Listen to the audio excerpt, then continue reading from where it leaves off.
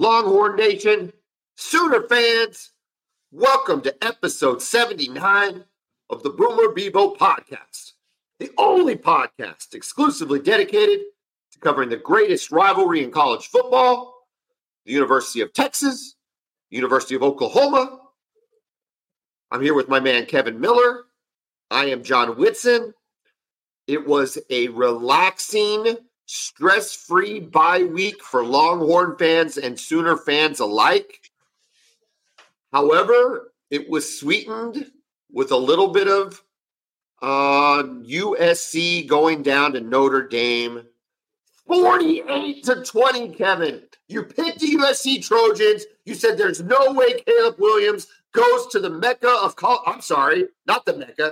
to Notre Dame to lose. And yet, that's exactly what happened because they got curb stomped by Marcus Freeman and Notre Dame. It wasn't close, it wasn't pretty, and it was awesome. How do you feel about that, Kevin? How does that make you feel to see USC get their absolute brains beat down by Notre Dame, a 3-2 Notre Dame team, a team on the verge of collapse, maybe shouldn't even be playing college football anymore, and they got destroyed, Kevin. Destroyed. Okay, first of all, and it was great. The passion in your voice, you and the rest of the OU fans, I think you guys are more happy about this than you were about beating Texas in the Red River Shootout last week. Well, I guess. Are you sure? Here's the thing. Are you sure, though? I kind of expected to beat you guys, so there wasn't that excitement level, but I kind of expected Notre Dame to let me down, and they didn't. So, yeah. I don't know. I think y'all are way more excited about this than you were about the Cotton Bowl victory. Listen, well, we knew the formula, right, for USC losing. All it would have taken was one off game by Caleb Williams. Yes. That's all it would have taken, and we got that, and we got it right away. That's the crazy thing. Their first drive, he throws an interception. They return it to, the 3-yard line? I mean, you want to talk about a nightmare start for the team. It was so bad that the USC defense didn't even have a horrible game that they normally do. Well, that's the thing. This loss doesn't go on to the USC defense. It just doesn't. This is not a situation where they got outlasted or outscored or broke down or had major coverage busts. Let's face it, Notre Dame, they're not great offensively. Hartman only goes 13 for 20, 126 yards and 2 touchdowns. But he didn't have to because USC was that bad. Kevin, 5 total turnovers. 5. Caleb Williams threw 3 interceptions, 2 more fumbles. But the stat of the day is that Notre Dame had 6 sacks and 11 total tackles for loss against USC. They couldn't protect Caleb Williams. They were in his face all day. It was punishing. And I got to tell you, it is a blueprint for anybody that goes up against USC again. You contain Caleb Williams. Don't let him escape. Don't let him make the miracle plays, albeit easier said than done, and force him to make competitive throws. Man, I tell you what, dude, USC got exposed, and it was not pretty. No, it was not pretty at all. And like I said, from the jump, to throw an interception on the first drive, and to throw 3 in the first half. I thought the coverage had him a little bit confused. They took away his first read. And like you said, they really contained him. He's at his best when he's able to extend plays and make those kind of crazy back shoulder type, across his body throws that most quarterbacks can't make. And they did a really good job of just making him sit in the pocket. And then when he's sitting in the pocket, the rush was getting there so quickly.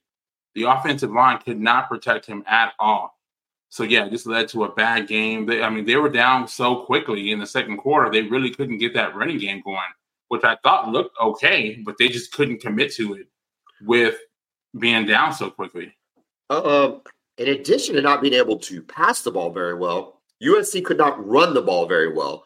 Only 103 yards rushing. Again, this is a Notre Dame team that was not moving the ball well. They only had 125 yards rushing. So again, this wasn't like some sort of dynamic offense that just, that the defense got lucky against USC and then USC's defense broke down. it was just a bad game for USC. And it kind of all crystallized when USC kind of pulled close, kind of was going to make it a game there in the fourth quarter. And then Notre Dame has a 99-yard kickoff return for a touchdown. You're like, yeah, that was backbreaking. It seemed like the momentum may be beginning to shift. And you thought, okay, well, if the defense makes a stop, which as bad as their defense is going against this Notre Dame offense, I trusted them to be able to make a stop there. And then, yeah, you give up that 99-yard kickoff return. It was over after that. Now, I'm looking at your stats you've got up there. 13 first downs for Notre Dame versus 23. Again, speaking to the fact that Notre Dame, not an offensive juggernaut of a game at all, but they didn't make any mistakes. They were incredibly disciplined on defense. And that's the deal. I texted you this last night when I was watching the game. What Oklahoma fan was getting really, really sick and tired of from a Lincoln Riley coach team was the lack of discipline. And that's what you saw in this game. It was just a lack of discipline. The little things that teams have to do to stay in games and win games, USC flat wasn't doing it. Notre Dame exposed them on every level.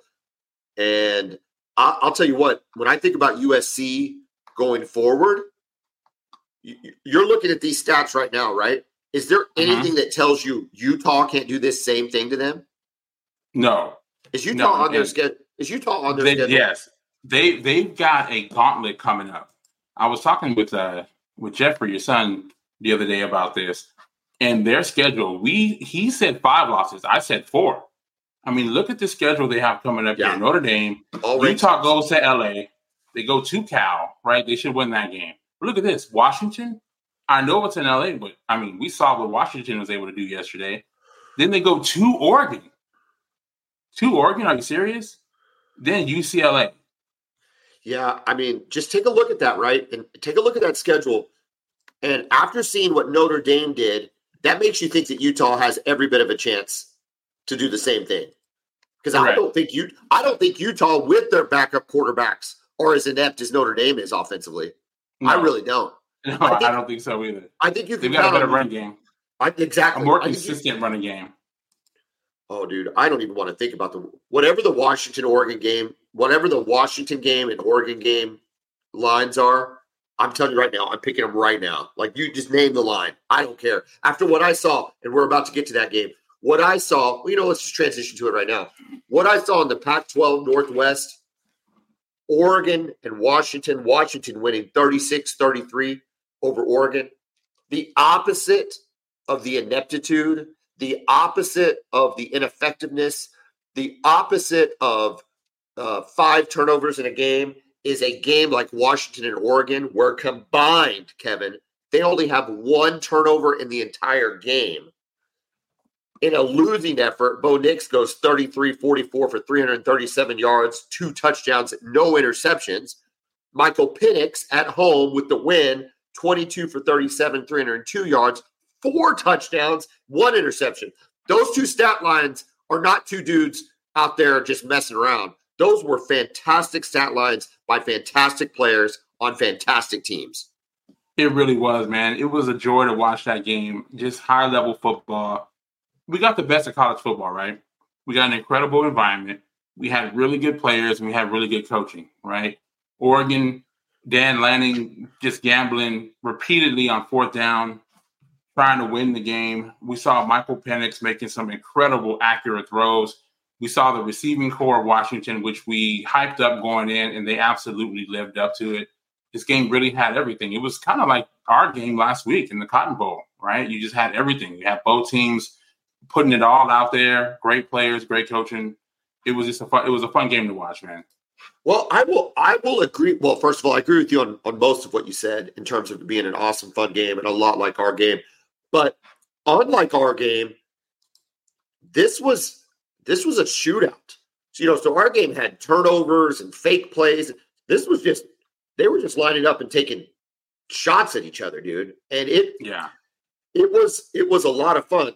You talk about Dan Lanning. Did he outcoach himself? Did he outthink himself? Did he rely too much on the analytics? He had 3 4th downs. He didn't convert on any 3 of them. He could have gotten points off of 2 of them. And that drastically could have changed the overall direction of the game. I would have liked to see him go for the field goal at the end of the first half when they were down there and just go into the locker room down 1. Other than that, I don't mind the decision to go for it, but a lot of those play calls that they did, I didn't like. The one right before half when they did the sprint out, I just don't like the sprint out there unless it's a run-pass option with the quarterback. Yeah. But I didn't like the call, and the other calls I really didn't love either, but I don't mind the aggressiveness on those other two. You've got to take points at the end of the first half, and I don't know, dude. You get down into the red zone when you know it's a game that's going to be. You never thought one team was going to run away with it. At least I didn't. And you don't know what Dan Lanning's going through or what's going through his mind or what the analytics book says. But I think when you get that far into the red zone, you've got to take the points. And this wasn't like Texas on the 1 yard line. They were like 4th and 4, 4th and 5. They were back. They Agreed. Were, again, now the one at the end of the game, I think you go for it there because you were on their side you were on the plus side of the 50. If you pick it up, the game is over and you're on the road. I think you go for the win. However, Michael Penix, they stop him there. Michael Penix gets it.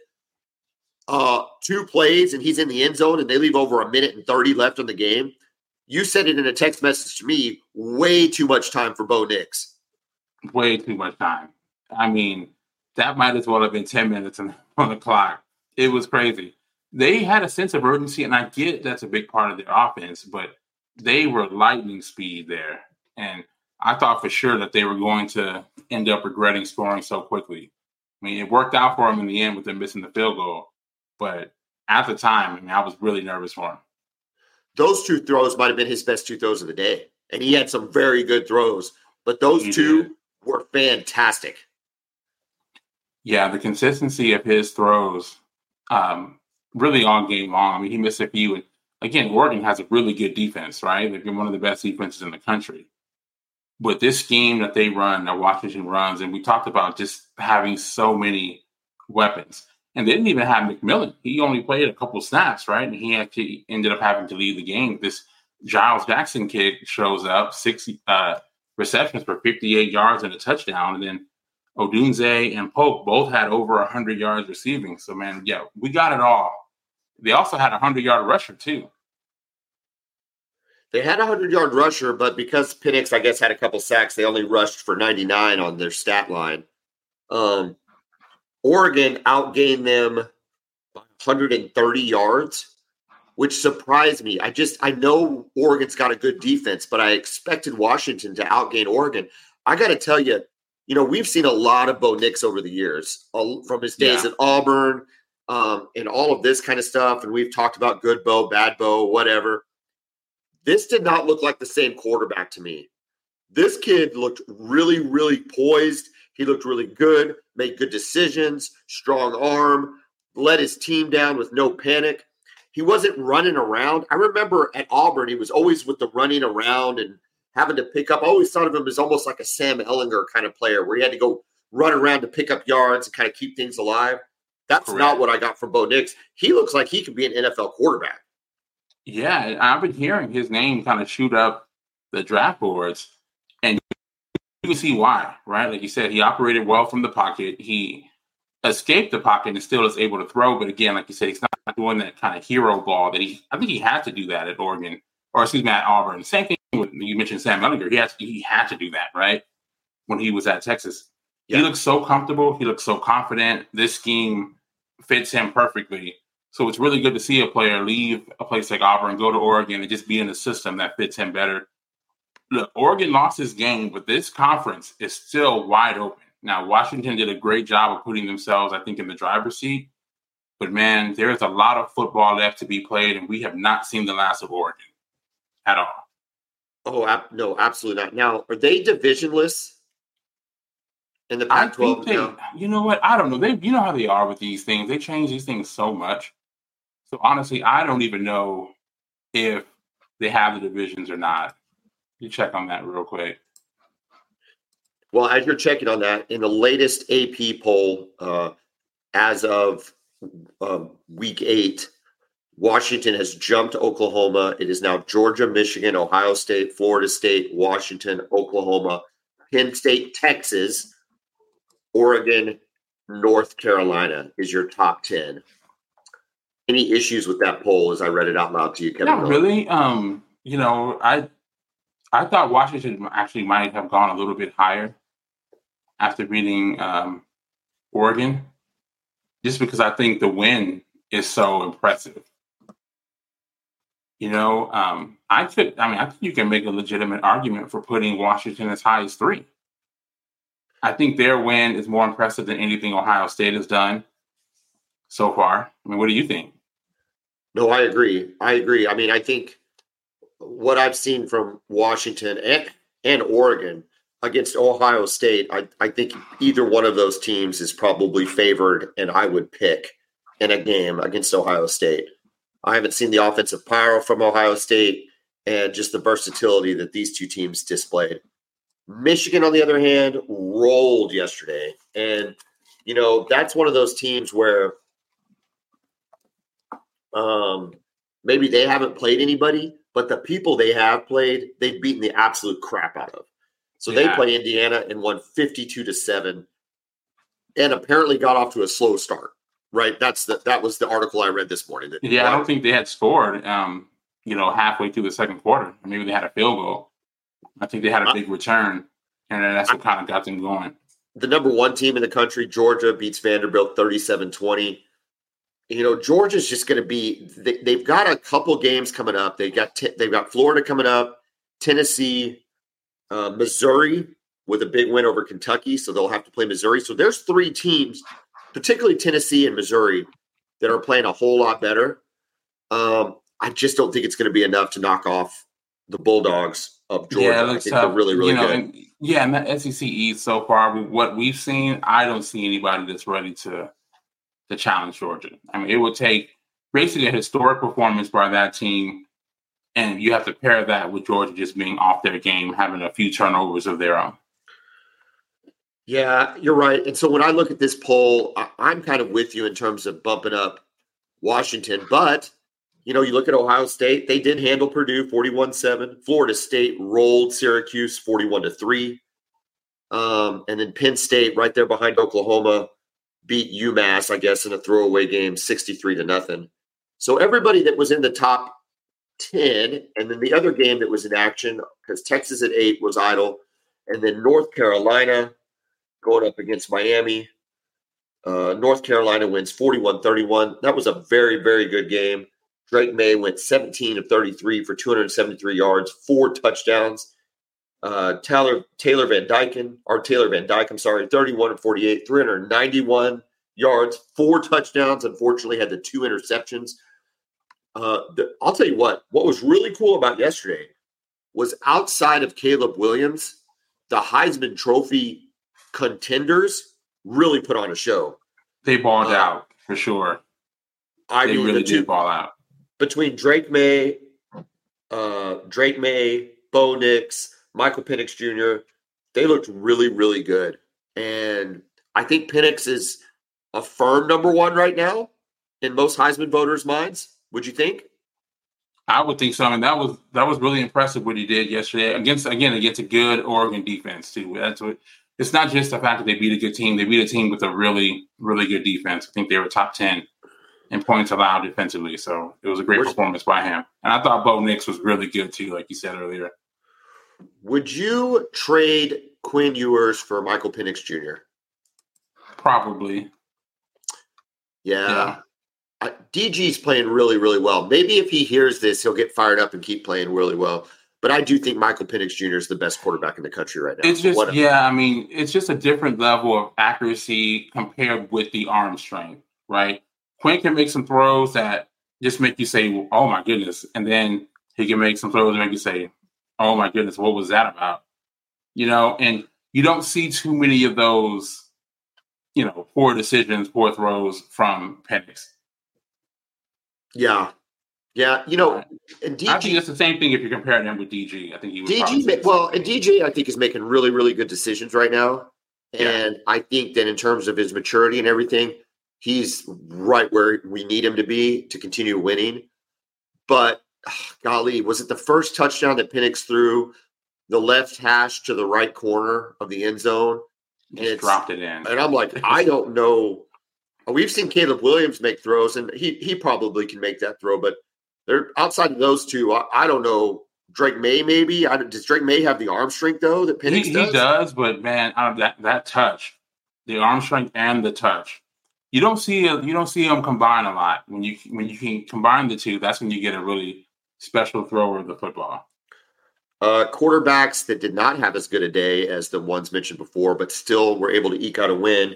Jalen Milroe for Alabama beats Arkansas 24-21. Alabama just doesn't look right, though. Yeah, they keep finding a way to win, but it's one of those things, right? If they go up against a really good team who's ready to go, they could be in some trouble. The great thing for them, though, is that defense is going to be good all the time. I thought Arkansas did some really good things yesterday. I thought KJ was really good yesterday. What? No, but look at his line, though, man. Like, I know. I guess you had to. If you were watching it, man, he did some good things against that defense. Okay, so I thought he did some good things too. Okay, like I thought, oh man, KJ looks a lot better than dude. He went 14 for 24 for 150 yards. Yeah, like I mean, I'm saying that's a really good defense, man. So like I said, he did some good things. It's just they have the best defense that they've had in a very long time. And is it going to be wasted with the worst offense they've had in a really long time? I don't know, man. The thing it's kind of a perfect storm for them when it comes to not having a dynamic offense, right? They got an inexperienced quarterback, and they don't have the dynamic receivers that they had before, right? We talked about they had 4 first-round receivers on one team. 4. Yeah. So like they just don't have that right now. And then when you combine all that with also a young offensive line, right, and a young quarterback, it's just a perfect storm for not being a great offense. I mean, you say receivers. I just say it's the complete lack of a running game. They just don't have a running game right now. Yeah, When you're up, because they were up 24-6, maybe. Yeah, they were up big. They were up big on Arkansas in the fourth quarter, and you just got to, at that point, if you're Alabama, like if you're thinking of Alabama from over the years, this is when you just run the ball and just run them to death and then go beat them 31-6, but it took you a 9-minute, 12-play drive at 4 yards apiece and you just pounded them to oblivion. But Alabama's, they're not able to do that right now. They're just flat out not able to do that. When an Arkansas team who we've seen give up points to BYU, we've seen give up a ton of points to LSU. It's, golly, is Arkansas at 2-4 now? 2-4, and I think most of their losses have been very close. So the team still keeps showing up, right? They haven't quit, right? But yeah, it's a rough season. I thought they would have a pretty good season, and it's just not going the way that they had hoped. One of the undefeateds goes down yesterday. Louisville loses to Pitt 38-21. We can scratch them off of the list of playoff contenders. Yeah, man. I think they got a little bit too high off that Notre Dame win last week because you can't lose like that. You can't lose by 3 scores at Pitt after you beat Notre Dame. And you beat Notre Dame by 2 scores, then you lose at Pitt by 3. Not quite ready for prime time. No, and I mean we talked about it when we start talking about Oklahoma and Texas. Another really good reason I'm happy we got the bye week, even though we're going up against UCF. You can get too high, and that's a prime example of it because Pitt's not any good. They shouldn't have lost that game. Oregon State beat UCLA 36-24. Utah over Cal 34-14. Duke with a big win 24-3. Another game that we picked was Tennessee versus A&M 20-13. I got to tell you, we hammer them on this show, but I'm going to hammer them again. I don't know what Jimbo Fisher and now Bobby Petrino are doing on offense. They don't have an identity. It's like one game they're slinging it around. The next game they're trying to run it. It doesn't even matter what they do. It doesn't work. And Tennessee is a good team. This is not a knock. I picked Tennessee to win. This isn't just about winning, but only scoring 13 points against Tennessee, who's not a lockdown defense this year. Dude, Petrino and Jimbo Fisher got to figure something out. Like, they are not the football minds that we expected this year. No, they really got to figure it out because they have so many good players. They have talent everywhere. And look, you've heard me say this, right? Texas has squandered talent for a long time, for a decade, right? And I'm saying this with A&M, but Texas recruits well, but they've never recruited like A&M has these last few classes. They have historically good recruiting classes. And when I look out there, I'm like, you've got Le'Veon Moss is a good running back. Anaya Smith is a really good receiver. I think Evan Stewart is one of the best receivers in the country. And I'm not seeing these guys make impact. Why? Why can't you scheme some way to get the ball to Evan Stewart, right? He's one of the best receivers in the country, right? Like our coaches, you get the ball to your guys. Say what you will about Lincoln Riley, right? But historically, he gets the ball. Yeah, not last night, but if he has a guy like CeeDee Lamb, he's going to get CeeDee Lamb the football, right? He get Marvin Mims the football. Why aren't they getting Evan Stewart the ball? It doesn't make any sense to me, right? You have all these guys on defense, and they did a pretty good job. But, man, 13 points? Like you said, it's Tennessee defense. This is not – they don't got Reggie White out there. What is this? It's you almost get the sense that, well, you've been talking about this as long as the Boomer Bevo podcast is beyond, that Jimbo Fisher is not the offensive mind everybody wants to think he is. He hasn't had a productive quarterback since Jameis Winston. Like, those are just the facts. Yes. Those are statistical facts. He has not had a productive quarterback since Jameis Winston. So he's not that guy. Now you throw Bobby Petrino, who's been in and out of the game, who's had different stops at various places, claim to fame. Was he the coach, Lamar Jackson? He was Lamar Jackson's coach. That's kind of his claim to fame. Had some good years at Arkansas. But you wonder, has the game passed him by? Is it a different game than even when he was? Because you're right. When you think about like offense and just the ability to get people in space and make some things happen, it's just evident A&M can't do it. They just flat can't do it. And that's with all the talent in the world. You talk about out-recruiting Texas. They've out-recruited everybody over the last 3 or 4 years, except for maybe Georgia. Yeah, Georgia, Alabama, and maybe Ohio State. They're right there with those four. And they just have zero to show for it. And now, can it make me any happier? Oh, my God, they could lose another one. But that's not the point. Is just from a football standpoint and analyzing the game and analyzing what I'm seeing, it's just a complete waste of talent and just a disaster from the coaching perspective. But, hey, like you said the other day, if they were to fire him, right, or maybe they don't fire him, if they keep him, there's going to be a mass exodus of players, you have to believe, especially on the offensive side of the ball. So I think we'll all be fighting over some of those guys. Hey, dude, Evan Stewart wants to come to Texas. Come on, Evan. We'll take you. On Wednesday, on our previous episode, you warned me not to root for Jimbo being out of there because they'd go for Coach Prime. Coach Prime loses on Friday night, I believe, Thursday night or Friday night, in a dramatic fashion after being up 29-0 against Stanford. The Stanford Cardinal, who is terrible, comes back to beat Colorado. Is the star dimming for Coach Prime? Is the guaranteed job offers just kind of starting to maybe come back down to earth a little bit? Maybe so. But, this was not good, right? And I always say, listen, they don't have great players. They don't. They got a few great players, but overall, they don't have a good offensive line. They have a bad defense. However, I can't excuse this. You can't be up 29-0 at halftime and then get outscored 36-7 in the second half. Stanford, did you see that receiver from Stanford? Who was that kid? I've never even heard of him. This kid had 294 receiving yards and 3 touchdowns. They couldn't cover him. I give Stanford credit. They were throwing at Travis Hunter. He looked rusty on defense. He was dynamic on offense.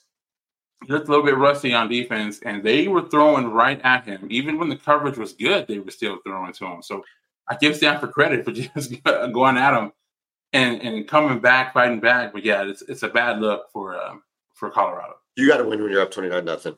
You need to win. Washington State gets the doors blown off of them by Arizona in kind of a surprise loss. LSU beats Auburn handily 48-18.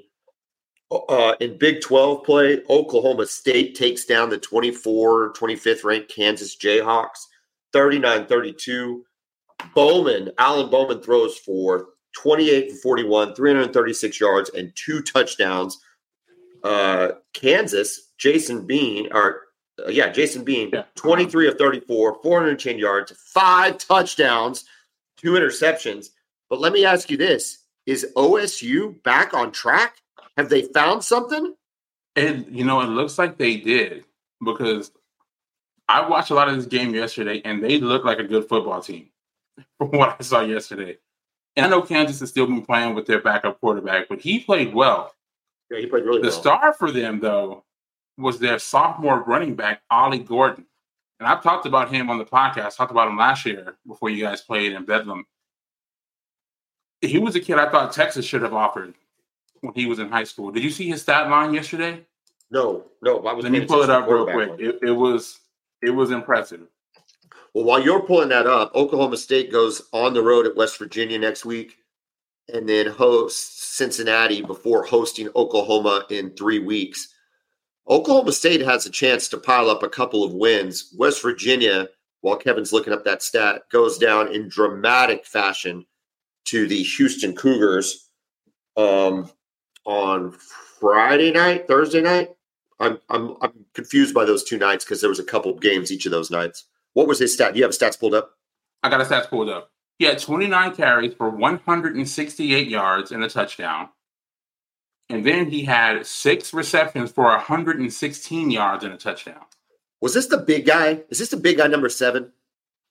I think he wears, what's his number? I'm not sure. But is he like a big dude? Yeah, he's a bigger running back. He's like 6'1", 220. I think he wears, let's see. But yeah, he was outstanding. He might wear a 0. Yeah, it's a single digit though, right? Yeah. Uh-huh. Yeah. No, yeah, like I said, super talented guy. During the recruiting process, like I said, I thought Texas should have offered him because he's a big running back with speed. So he had 35 touches overall, 168 rushing yards, 116 receiving yards, and 2 touchdowns against Kansas. That is a massive, massive game. Well, I'll tell you what, they have a chance to pile up 2 wins because since Cincinnati's no good. They got blown out by Iowa State. And then West Virginia, again, going down to Houston, 41-39. You know what happened in that game? I did. I saw the ending of it. It was insane. I thought I had seen the ending of it because I watched the entire 4th quarter and I saw West Virginia. And I thought it was interesting, right? Because we had just come off the Oklahoma game where OU had got it with 1:17 left. And then West Virginia gets it with 1:17 left. And I'm like, oh, well, this is too weird. And then West Virginia marches right down the field. And then they get it down to 4. It was 4th and 10. And you're thinking, oh, man, Houston has a chance to hold them. And then West Virginia scores with 13 seconds left, 15 seconds left. Uh-huh. And I was like, oh, seconds. well, Houston sucks. And I turned the TV off. Well, yeah, you missed a great inning. I think the biggest thing, first and foremost, was the penalty. The penalty, right? Yes, the celebration penalty. The celebration penalty. So they have to kick off from deeper to get a decent return out of it. 2 kind of quick outs, and it sets up the Hail Mary. Hail Mary was answered. Incredible. Well, what a horrible way to lose a football game if you're West Virginia, especially the fact you were undefeated in conference play at the time. Well, we had just talked about it being the second best team in the conference, and then they go and lose to Houston. And Houston's terrible. That doesn't change my opinion of Houston. The problem is I look at Oklahoma State and Kansas, and I think, okay, so now I think to myself, well, maybe now Oklahoma State's the team, right? Maybe now they're the team that we got to worry about. Dude, they can just go and lose to Virginia next week. When it comes to the Big 12 conference, I really think Oklahoma's pretty good. I think Texas is pretty good. Outside of that, I mean, you try to make a case for anybody, whether it's K-State or Kansas or Oklahoma State. Look at Texas Tech. They lost to K-State 38-21. I mean, Texas Tech's a dumpster fire. That guy might get fired at the end of this year. He might get fired. Did you see that freshman quarterback? No. What did you do? Kansas State? This kid, Avery Johnson. Is it related to Avery Johnson? I don't think so. Oh, he's got long blonde hair, but you never know. You never know. This kid came into the game for Will Howard. I don't know. No, listen, I'm not sure if Will Howard was injured or if he was just ineffective. But he came into the game and he looked like Eric Crouch. Just running around like a crazy person. Running around like crazy. 5 rushing touchdowns. 5. The backup quarterback came in and rushed for 5 touchdowns against Texas Tech. In Lubbock, by the way. Texas Tech. Oh, my God. Like this. First of all, you guys don't play K-State, right? Or Tech. We don't play K-State. And now I wish we played This guy makes me nervous. Texas has won like 6 or 7 straight against K-State. So K-State used to be that purple kryptonite, not anymore. But this kid makes me nervous because Texas historically, when they face these kind of mobile quarterbacks, we make them look like Heisman Trophy candidates. So we got to figure out how we're going to stop this guy when that game comes in here in a couple weeks. K-State's only loss in conference to Oklahoma State, though, right? So they're still only at 1 loss. Correct. Yeah.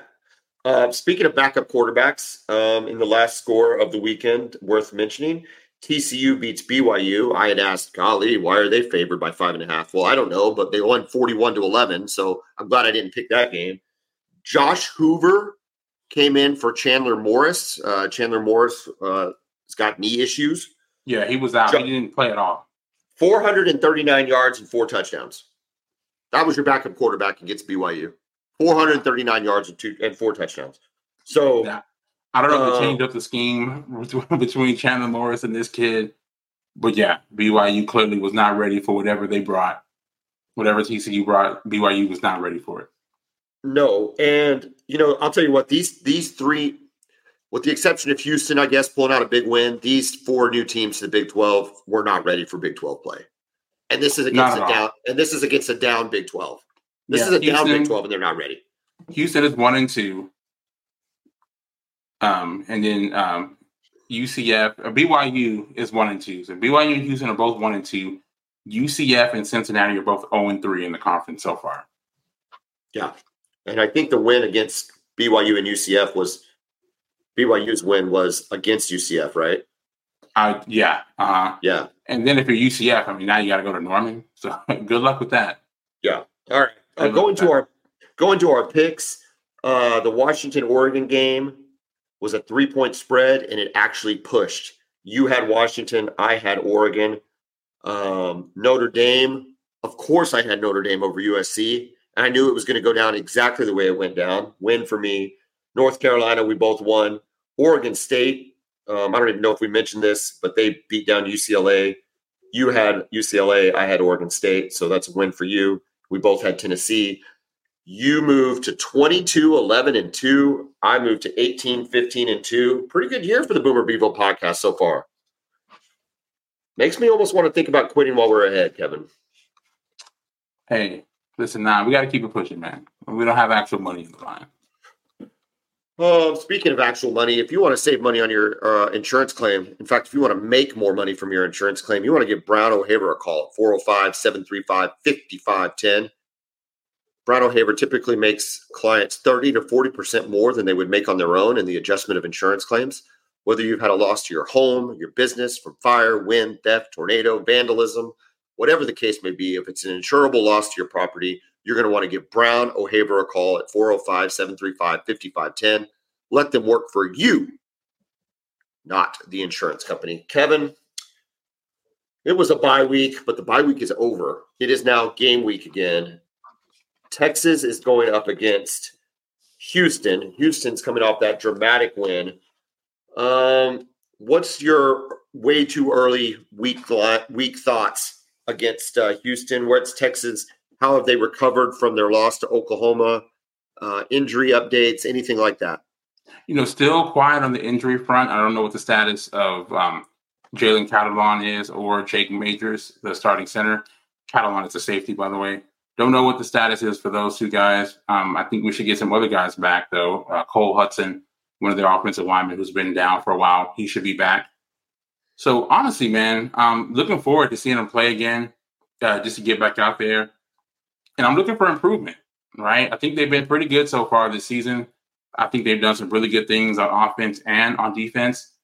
But what I want to see improvement on, we'll start defensively, right? I want to see better communication. The communication was horrible in moments in the Cotton Bowl, especially on that last drive. apparently Sark said that the safeties are playing a different coverage than the linebackers. I don't understand how that happens in a moment like that, but it makes sense when you look at how the middle of the field was so wide open when we knew that they were going to throw across the middle.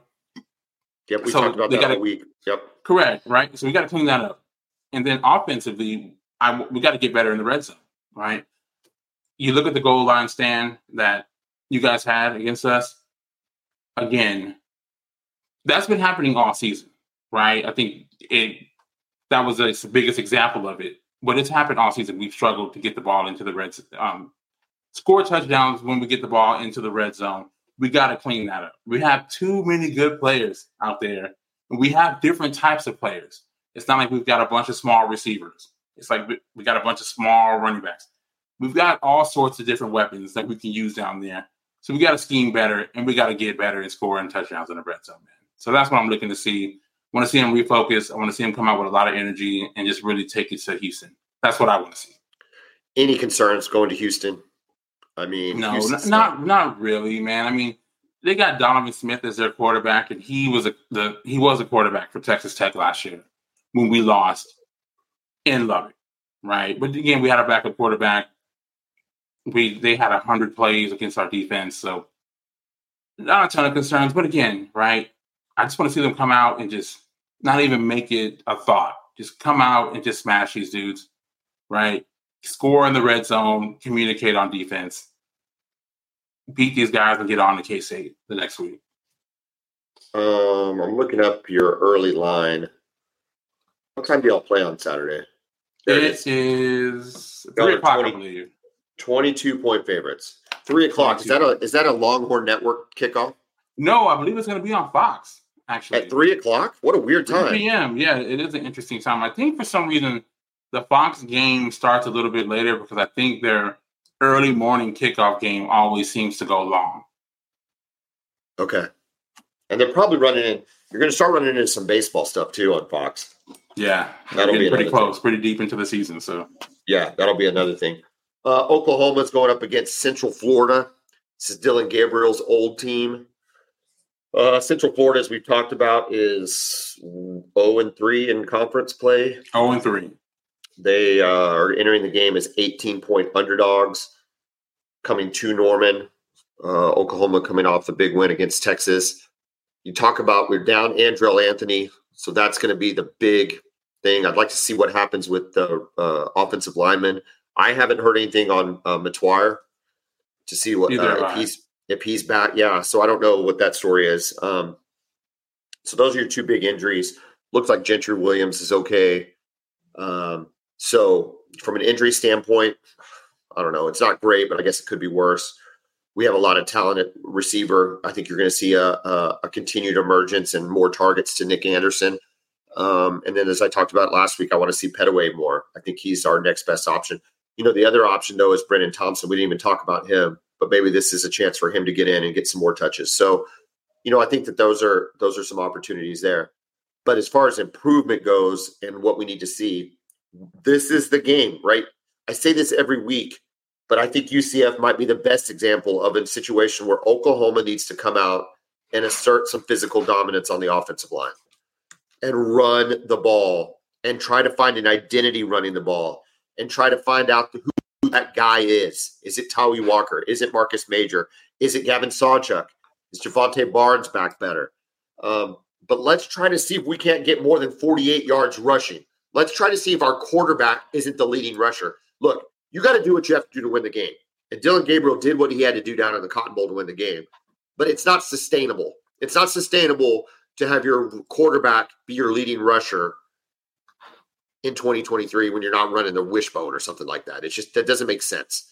So we've got to establish a running game, and then everything else needs to be cleaner. It should be easier. The competition's not as good. The game's at home. It needs to be cleaner on the special teams, right? We don't need the penalties. We don't need the block punts.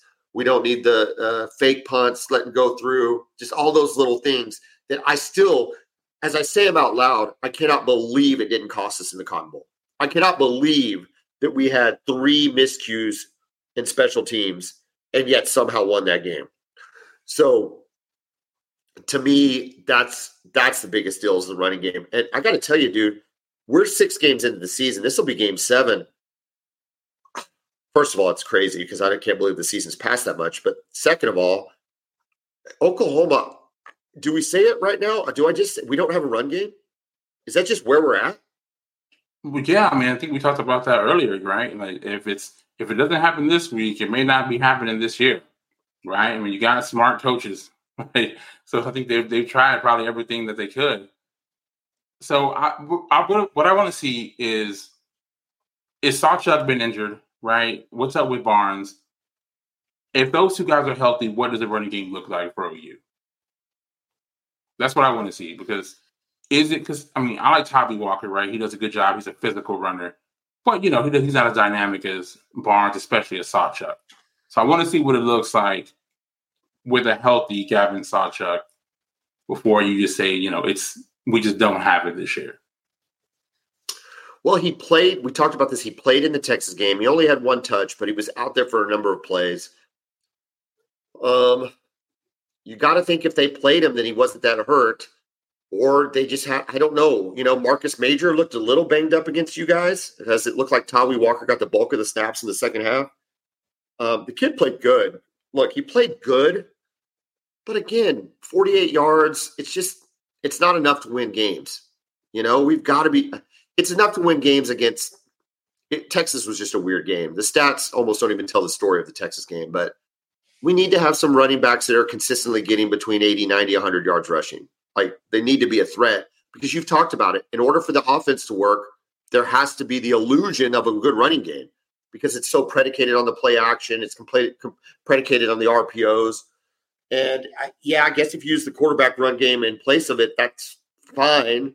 But I just don't love the idea of just running my quarterback out there 15 times. Yeah, with Dylan Gabriel, right? He's not the biggest guy out there. You don't want him taking those hits because, it's not going to last the entire season. Like you said, it's not sustainable. When you watched the Washington and Oregon game, did you see anything that concerned you about if Texas and or Oklahoma played either one of those teams in a college football playoff game? Well, with Washington, it's the receivers, all the weapons. Yeah, they've got so many, right? And their offensive line, who you hear nothing about, they seem to do a good job, right? They weren't just. Penix was never really running for his life. Right? Oregon got some pressure because they have really good players and a good scheme. But he wasn't really running for his life. He was still able to operate the full offense. And as good as that defense is for Oregon, if you give him time, those receivers are eventually going to get open. And he's so accurate.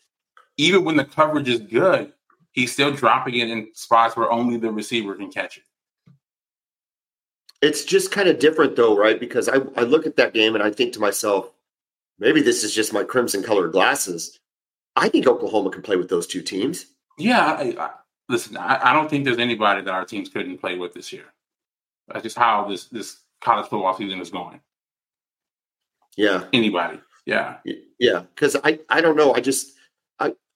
And neither one of them had a very dynamic – each of them had a weakness. As good as Washington was offensively, they didn't have a great running game. Although the guy did go for 100 yards, didn't he? Their running back did go for 100 yards. Yeah, he did. Yeah, I don't know. But their defense wasn't overwhelming, Correct. As balanced as they were. But it's really hard because I keep kind of the eye test says that you had really good offenses. So where the defense is not so dominating because the offenses were so good. Like that game is really going to be a benchmark, I think, as we see more and more stuff on film. To know how good those 2 teams are offensively and defensively. It's funny because with Oregon, right, we have to remember they also had 200 yards rushing, in addition to 330 yards passing from Bo Nix. So I thought Oregon was really physical offensively. I thought they run it hard downhill, and their running back was good. You see some of those moves he was making. I'm like, this dude, he reminded me of like a poor man's Bichon. He was really good. They have a good running game, man. So that offense. To go along with their defense, I think what they're kind of the blueprint of what Brent Venables wants Oklahoma to look like. You saw how that offense was 200 yards rushing and 300 yards passing, along with the good defense. 100%. I think that's kind of what. So It was impressive, man. And if you're Washington, that was a huge win. That was just such a massive win because you're playing such a good team. Well, and it's interesting to think that Dan Lanning, a disciple of Kirby Smart, can have such a dynamic looking offense. Because as good as Georgia is, you just don't see that. You just don't think dynamic offense with Georgia. It just never looks like what we saw on Saturday from Oregon.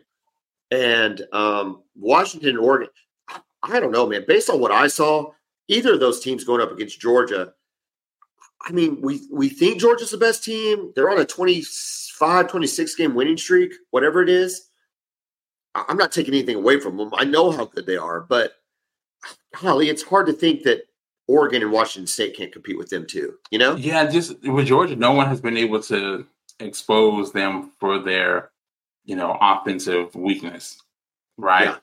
Because no one's been able to really keep up. They haven't faced a team with anywhere close to the level of talent that they have at all yet this season. And honestly, it doesn't look like they will, right? Florida's up and down. I know they beat South Carolina yesterday, but Florida's up and down. And the same with Tennessee. Tennessee's offense has not been anything like it was last year. And even when they face Alabama in the SEC championship game, correct. You wouldn't put Alabama's offense is not in the top 20 in terms of exactly. You wouldn't trade it. They don't scare you. No. Especially if you can contain Milroe and keep him from getting loose running the football because he's dynamic. It's interesting though, going back to that game yesterday, that he did not run the ball a lot. And he was extremely patient in the pocket, which I was surprised and pleasantly surprised with. I don't know. I think they're trying to really work on him and keep him in the pocket and have him make throws. So, yeah, that doesn't look good. That offense going against Georgia, I can't see them beating them either. Okay, we've got a couple minutes left in this episode. And since it's pretty much the midway point of the season, let's get a pulse check on how you think this 4-team playoff, the last year for the 4-team playoff, is going to be. I'd like you to give me your 4 playoff teams and 2 teams on the bubble. I know it's probably that. Okay, let me pull up the top 25 real quick. 4 playoff teams and the 2 teams on the bubble. Just to get you started, I'm definitely going to go Georgia. Definitely Georgia, right? They're in. Yeah. Georgia, yeah, absolutely. Okay, Georgia's absolutely. In. Michigan's in. I'm going to go Michigan too. Okay, Michigan's in. So we know that by default, that's eliminating Ohio State, Penn State, and Alabama, right? I would say so this year. This year, yeah. The way this year works. Okay, so then as the contenders, so if I look at the contenders, I'm looking at 4, 5, and 6 in the AP poll, okay? So it's Florida State, Washington, and Oklahoma. Now, I think it's fair to say when we pick one team or the other, Oklahoma or Texas, that's fine. Those are interchangeable because I really think they're going to play again. So if you want to put Texas in because you're Texas, that's fine. But I think – so I'll put in Oklahoma. Does that mean you're going to put in Texas? Yeah, we'll do that, especially for the sake of this. Yeah. But here's the problem is, okay, and I agree with you. I think that those are the 2 – I think those 2 teams are in. I think one of those 2 teams are in if both teams – if each of them win out to the Big 12 championship, whoever wins is in. We agree with that. We absolutely agree on that. Okay, so the problem is, dude, that leaves you with a really good Florida State team and a Michael Penix-led Washington team that we just saw. Who, as of the end of week 7, who is in, who is out? Oh, man, that's tough. I think, honestly, I would take Washington over Florida State because I like Penix a little bit more than I like Jordan Travis at quarterback. Okay. So I would take Washington. You want Washington? I'm going to go Washington, yeah. And I'm curious to see, I don't know, I haven't checked their schedule, but does Florida State play North Carolina? I'll check it out. Let's check it out. Because, I don't know, man. I think UNC can give Florida State a game. Yeah, but they're going to have to play Oregon again. Who, Washington? Yeah. That's the thing, right? The Pac-12 is so crazy this year. No, Florida State. Like they're going to beat up on each other. Florida State has Duke next week, which I think we'll find out a lot about that. So you got Duke, Wake Forest, Pitt, Miami, North Alabama, and Florida. Oh man. Well, I like Florida. I'm taking Florida State with that schedule. I get it because of the schedule. Yeah, I'm looking at this. I'm going to go Florida State too, honestly, because over Washington just because of the schedule. I think Washington might be a little bit better of a team, honestly, but that schedule, man. Washington still has to play some really good teams, and the fact that they don't have to play North Carolina this year, that really helps them out a lot. The schedule really sets up for them. Now, look, the Duke game is going to be tough especially because Duke plays really good defense, right? Yeah. But man, I don't know. And then Florida, it's a rivalry game, so anything can happen. But Washington still has to play. They play Arizona State. I mean, that's not going to be a challenge. Stanford, I mean, I don't know. Is Stanford actually okay? Or did they Colorado just make them look good, right? Say what you will about USC, that's still going to be a tough game, right? It's going to be at home. Caleb Williams will probably not be as bad as we saw him for the rest of his college career, right? Then they have to play Utah. And then they go to Corvallis to play Oregon State. And then they play Washington State, the Apple Cup. So a tough schedule. Well, and then they play Oregon again in a Pac-12 championship game. Yeah, potentially play Oregon again. Yeah. Probably. So that's just a really tough schedule, man. This Pac-12, it's been so fun to watch this year, and it's only going to get better. Okay, but what sounds like to me, you've got Washington in the 5th spot of the playoff. This is a playoff, not necessarily a ranking. It's a playoff. Yeah, the playoff rankings, yeah. I've actually got Washington and Oregon as my 2 bubble teams because I think they're gonna cannibalize each other based on what you just talked about. Actually, do you like Ohio State there? Do you like Penn State there? Do you like North Carolina there? Do you like Oklahoma there? Can Oklahoma backdoor because their only losses to Texas? I do. No, I like the loser. I like Oklahoma there. Interesting. Okay. Mm-hmm. Yep. All right. We'll keep tracking this every Sunday just to kind of give us an idea of where we're at. I mean, there's nothing on the line necessarily, but this is going to be this was the end of week 7, right? Correct. I can't believe the rest of the season, man. I mean, we're starting to see crazy things happen. And we're just getting started, man. Every Saturday, we're going to see teams who are ranked and losing to teams that we feel like on paper they shouldn't lose to. But that's just how the season's going to go.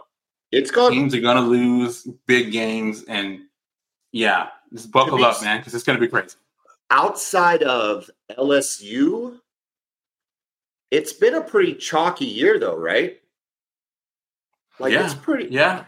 LSU is kind of that only team that was really expected to make a lot of noise. USC, no, I don't think anybody expected them to lose like they did against Notre Dame. I believe USC is going to have some losses. I think they're going to fall out of the top 25 by the end of the year. Yeah, I mean, I see at least 3 more losses on their schedule. But when I look at Georgia, Michigan, Oklahoma, Texas, Florida State, Washington, Oregon, and even North Carolina, maybe even Penn State, we're going to see what they are able to do. We haven't talked about Ohio State. Ohio State, to me, is the weakest of them. Like, they've got Ohio State ranked at 3. I think they could be the weakest of the teams left that are undefeated. Yeah, I think they're just holding their – I'm looking at the preseason AP poll right now. Yes. Right? Let me put that on the screen for our people watching on YouTube. Because, I'm not a big FPI fan, but I don't think the FPI has Ohio State in all that good a shape, do they? I haven't seen it, but I would get that, right? But, man, you want to talk about a great opportunity to show what they're about, Ohio State. They get Penn State this week. If they can beat them, and then, we'll see what happens in that Michigan game. We talk about these games with having so much on the line. That Ohio State-Michigan game is going to have everything on the line. Actually, you want to hear this? They have Ohio State number 1. I was completely wrong. They've got Ohio State number 1 in the FPI right now. Go through the top 10 on that, if you don't mind. Ohio State, Oklahoma, Penn State, Michigan, Texas, Oregon, Alabama, Georgia, Florida State, and Washington. That's interesting. Here's the preseason poll here up on the screen. So we can kind of compare where we are now to where we started. You still have Georgia 1. You still have Michigan 2. You have Ohio State 3. Alabama was 4. They have a loss, but they're still in the top 10. LSU's now LSU, out. Yeah, I think they're ranked. I think they're in the 18. Oh, somewhere around Clemson! there, Look right?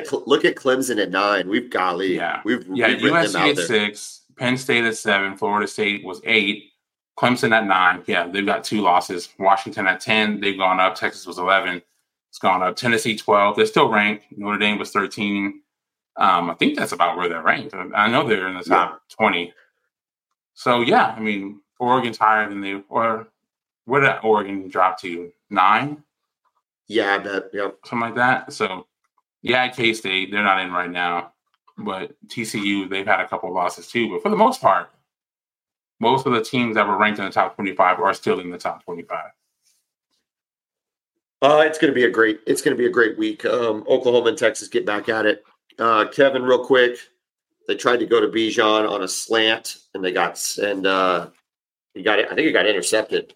So, at the end there. Yeah. Desmond Ridder, man, really up and down. He's a young guy. I don't know if he's good or not. I still don't know. While we're recording this, Tampa Bay is playing. Let's get a quick update on Baker. They are down 17-6. Okay. They're playing Detroit, though. Good team.